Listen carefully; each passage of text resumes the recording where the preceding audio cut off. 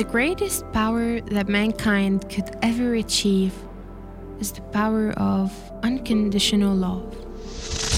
This is when people love with no limitations, conditions, or boundaries. If you have a partner, think of why you love them. If you don't have anything you are committed to, think of the reasons why you love your family. Some might consider loving their girlfriend, maybe because of her smile, of her humor, or because she's a motivated person in life. If you thought of any similar reasons, listen to the following. What if your partner stopped smiling for a second, or a day, or even a moment? Would you still love her? What if your partner stopped being motivated for a moment, for a day, and they're feeling down? Would you still love them? We humans tend to create reasons why we love another person, and by that we make this love conditional to those specific traits or actions. But if they don't do them, then we stop loving them, which of course isn't true. Love cannot be limited to conditions or reasons, because then it means we love the person only if they are exuding those traits constantly.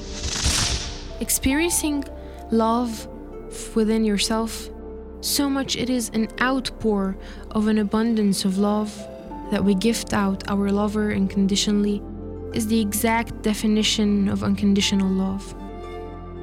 A love free of reasons related to the other person, an inner feeling we can sense happening within us, and be gifted pure and clear, free of boundaries or conditions, to our partner.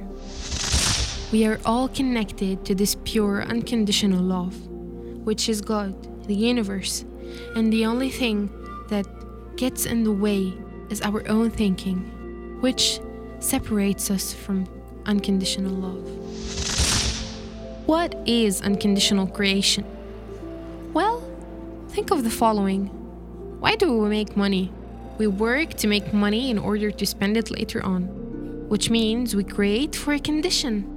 On the opposite side of this demonstration, unconditional creation is when something is created purely without setting any conditions on it.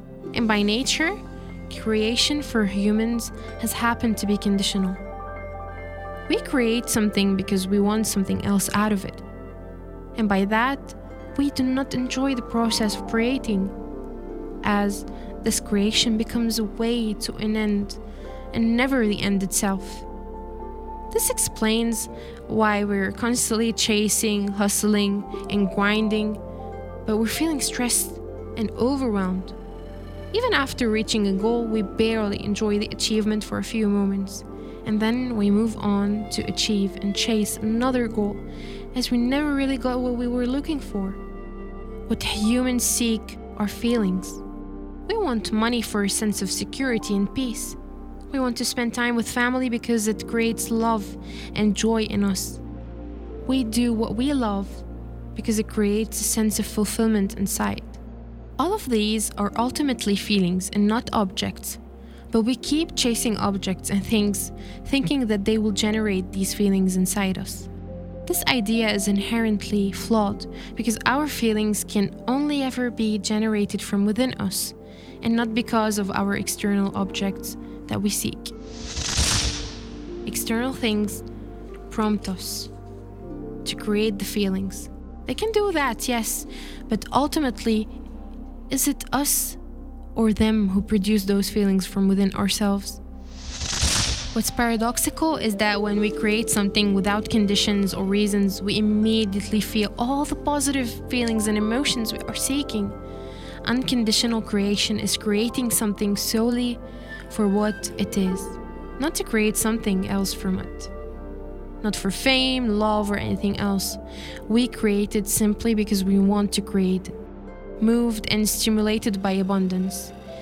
And when we are capable of reaching this state of mind, we create, we feel whole, and we receive from ourselves all the emotions we are seeking. This state of living with the flow and doing something only because we want to do it is the secret to calming our thinking and stepping into the realm of living our life unconditionally.